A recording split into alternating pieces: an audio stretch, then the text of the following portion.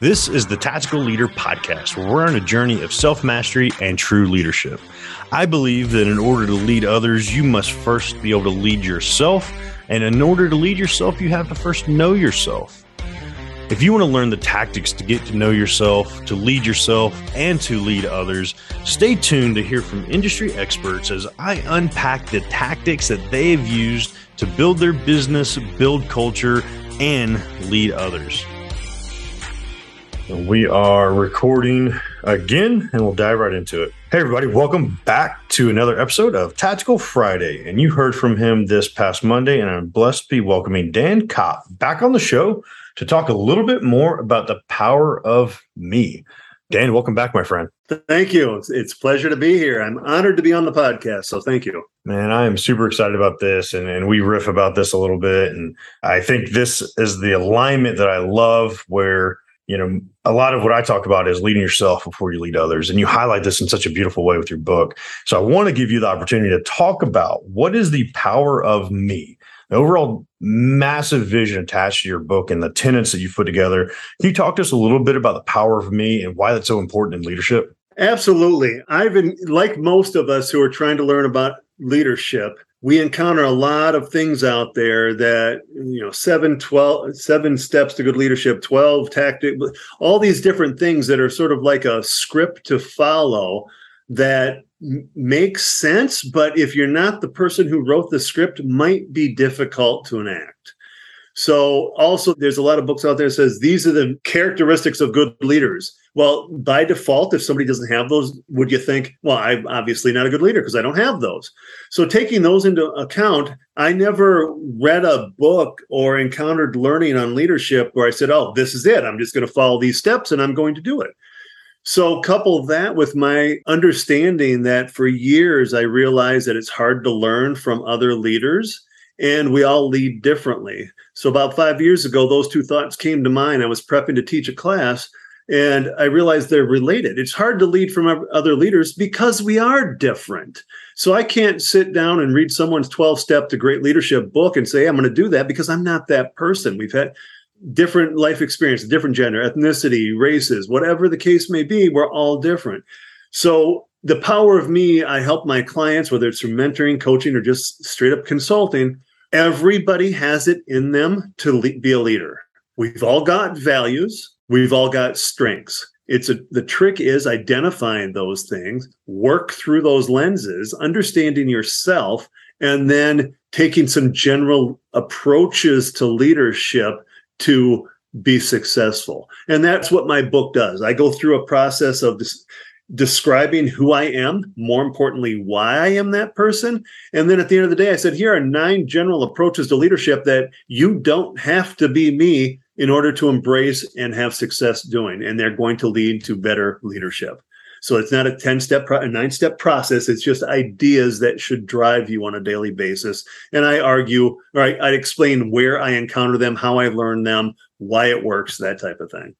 And I think that's huge. The 10-step process is great for some things, right? But sometimes it puts us into in the military, I think we saw this doctrine, right? People get so stuck on this is the only way to be. You have to step-by-step follow, where compared to what you're putting out there for us, it's more the ideology behind what should drive you forward, what should summarize the leadership skill. Because one thing that I didn't like about the military, it was like, here's your box, stay in it, don't step outside of it. And this is what you're expected to be as a leader. Have you seen that type of pushback in any type of leadership? Do you see people excelling more outside of that hardcore framework with what you're providing? You know, it's a mixture. Some people can read a book and learn from it and try to attempt the 9-step, 10-step process the next day and have some level of success. But again, it feels like they're enacting someone else's plans when that occurs. That's what I always felt like. So with my approach, I get people to understand you're who you are. You're not wrong, right, or you're who you are. That is a fact. Let's take who you are and just approach things through these lenses. So you don't have, there's no step-by-step process. It's just keep this in mind. And when you have something in front of you, these are the things that should be dictating how you act. Yeah, I think that's huge because it's like I said, I hate seeing the brainwashing that you sometimes see from people, and I think that makes the transition really difficult away from that piece of it. Where I guess even 15 years ago, and work later, it's one of those I even struggled with, right? Re-identifying those pieces of leadership that I wanted for myself and my core values and my core tenets and that aspect of things. Is that part of it? And I know you mentioned different aspects of the tenets. Are there some of those tenets that help people form that or like push that thought process of like the alignment of self with the overall leadership style, if that makes sense? It does. And I think when I explain some of the lessons I've encountered that made me realize these things were important, they are personal in nature, sometimes professional in nature, but they resonate with people so that they make sense. And when I give examples, I can give examples that show people through their own lens how it would manifest itself in their life. So that allows them to see how it's relevant to them and it makes sense to them versus, well, some dude wrote a book and there's 12 steps I got to follow. Well, what's number 3? I'm supposed to do this now. So I think because I made it personal, but there's also a professional lens, like some of my life lessons are both personal and professional. I think it resonates with people that they can understand that they are who they are and they're not wrong for that. And there are approaches they can take that will make them better at what they do. So overall, when they start taking these approaches, what would you say that like really, if somebody's struggling with this, and it's something that I recognized in the past, so I felt something was missing, right? Like did really good work, done some amazing things, but like still that internal piece, something was missing. Is there something they should go seeking out? Is there something that you'd say, take this first step to kind of be that guiding path Absolutely. Or that initial tactic? Absolutely. The first thing I do with those I mentor, coach, and even some of my consulting clients is let's talk about who you are at your core. And most adults can readily spew forth 5 to 7 values they hold dear to them. My next follow-up question causes all sorts of grief for most of my clients, and that is, why are those your values? Because most people have not discovered or even thought about, for example, I had a colleague who I knew her family was very important to her, and I told her one of her values before I said, family's important to you. She said, well, of course it is. How'd you know? And I literally told her all the different ways that value manifested itself in her life. So it was obvious to everybody her family was important to her. So then I asked her why. She looked at me like I was crazy. What do you mean why? Because they're my family. I said, but family's not on everybody's top 5 or 7. You're not wrong for having family. I'm not wrong for not having family. But there's a reason we're different. What's that? Why is family important to you? And that typically is not something that people can discover in one conversation. Typically, that's let's just go through this exercise in the first coaching call. We'll revisit it in the next one, maybe in the third. And by the fourth, we maybe have figured out all 4 of them. I went down this path of self-discovery back starting in 2010. It wasn't until about 2015 that I figured out one of the tenets where it came from. The first time I remember encountering it. So it's not an overnight thing. I was uncomfortable doing it myself initially, but once I got in the groove, it really helped me become a better me, a better leader, a better person, a better father, a better husband, and a better everything. And when I can understand me, picture any job you've ever had or a job interview. It's pretty easy to show up as yourself.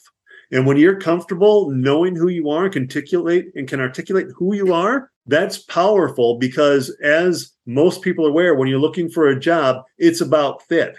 Here I am. Here's why I am. If it's a good fit, great. I've got the job. If it's not a good fit, I shouldn't have the job anyway. So that's really resonated with me when I started down this path because discovering why I am is very powerful or was very powerful. And I'm still working on it. It's been 12 years now that I've been thinking about this, and I know I'm not perfect. I think that's such a great piece to understand in creating that or re-identifying those pieces of yourself that you love and those pieces of things that make you who you are. You have to have grace attached to it. You don't walk into a gym, do one bicep curl and look like Arnold Schwarzenegger. Like you have to continually do the reps, right. Have the accountability, have a coach, for instance, that will keep you going down this path. Is that piece of it? Do you really think that part is so key attached to the accountability, having that person of that world, a battle buddy in the military, right? That's absolutely. Because when you try to do things in isolation, whether it's in your job, you're a solopreneur, you live alone, it's easier when you have another point of view, which is one of my tenets that we could get to here in a minute. But when you have others' points of view, your decision, your action is going to be more informed and perhaps better. It may have been what you were going to do in the first place, but when you have somebody else's point of view to at least affirm that, you have more confidence in what you're about ready to do. Yeah, let's dive into that. Expand on that a little bit as one of the tenets before we wrap up for today. All right. So one of the tenets is lead like King Arthur. And for those of you who I've learned in the last 5 or 10 years that perhaps the younger generations don't know what that means as much as the older generations do. But leading like King Arthur, Knights of the Round Table, he had his trusted advisors at the table and they had collective input on the task at hand. I've always led like that because I'll be the first one to say I'm not the most intelligent person in the room and I don't have all the answers. So when I engage my contemporaries, my team, even if it's my direct reports and I'm the executive and I've got my directors or whatever your titles are 1 step below or even 2 steps below, and I'm engaged with them, they've got points of view that I may not be aware of, or they might have a better way of answering the quandary in front of me than I had thought of. So most people understand it when I just said that. So you want diverse, if you got a leadership team, you want diversity around it. You name a way you can be diverse, that's what you want around your table, because the more diverse the people, the more diverse the opinions. You still may own the decision at the end of the day, but you're going to be better off if you've embraced all those different voices before you make a decision. So here's how a different way to explain it. And I've actually called it King Arthur and the Tissue Box. I had this discussion with leaders about 5 years ago in a coaching environment. The executive coach there were 5 of us in the room and 1 on the screen remoted in. Maybe it was 3 years ago, 3 or 5 years ago. We're talking about this. I talked about King Arthur and they shared a situation where they had an identical situation and they reacted differently, and it sort of blew up both in their face. Both of them had a blow in their face.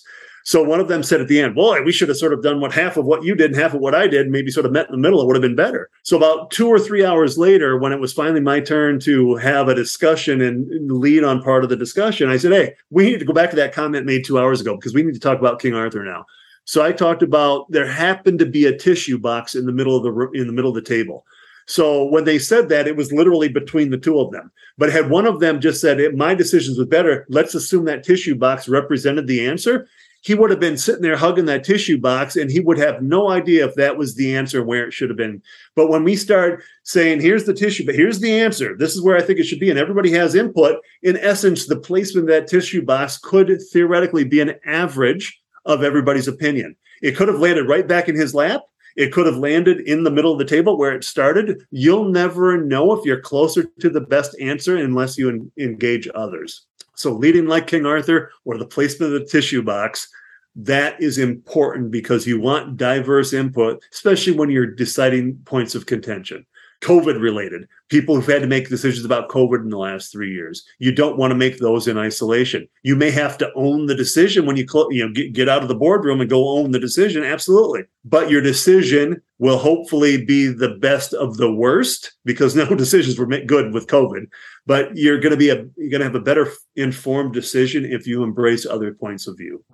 Yeah, I think that's huge. And I think it's a really interesting piece and dichotomy attached to, it's not necessarily a democracy all the time, right? No. You don't necessarily let everybody make a decision, but it is one of those to bring different perspectives forward so you can make the most educated decision based on that. Absolutely. Is absolutely huge. I love that. I think that is so key in so many ways. And I'm a part of masterminds. I run a couple of masterminds, and that piece of it, bring different perspectives into a room of like-minded individuals. And if you don't surround yourself like that, or you surround yourself with yes people, yes, everything you say, all of a sudden there's stunted growth, stunted everything, especially you personally, you become stunted. And I love that you brought that as a huge tenet attached to everything. Remind the audience, where can we find the book, where we can find more about you? What's the best way to get a hold of you? The book is The Power of Me Leadership, 9 tenets for every leader. Leading like King Arthur is one of them. I discuss how I discovered that and why I approach it. And there's an example of leading like King Arthur. It's going to look different in my world than it does in yours, but we both can do it. You don't have to be me to lead like King Arthur. You've got to rely on your team. I'll rely on mine. So it's on Amazon, both in print and an ebook. And you can reach me at dan@leadingbuffalo.com, dan@leadingbuffalo.com. And I do have a couple offers for your listeners. If you contact me and you want a free coaching session, the first 10 people who contact me mention this podcast, I'll hook you up with an hour free coaching session. And also through Dynamico, which we talked about in the other episode, where we work with employers and help them harness the power of their compensation system, which allows them to make connections with their employees, thus attracting people who fit and retaining them, which is huge.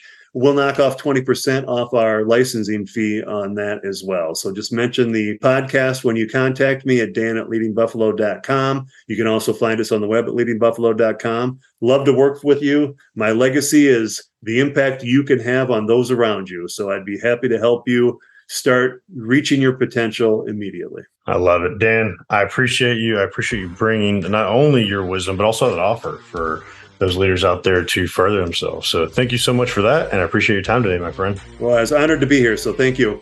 Thank you for listening to another episode of the Tactical Leader Podcast.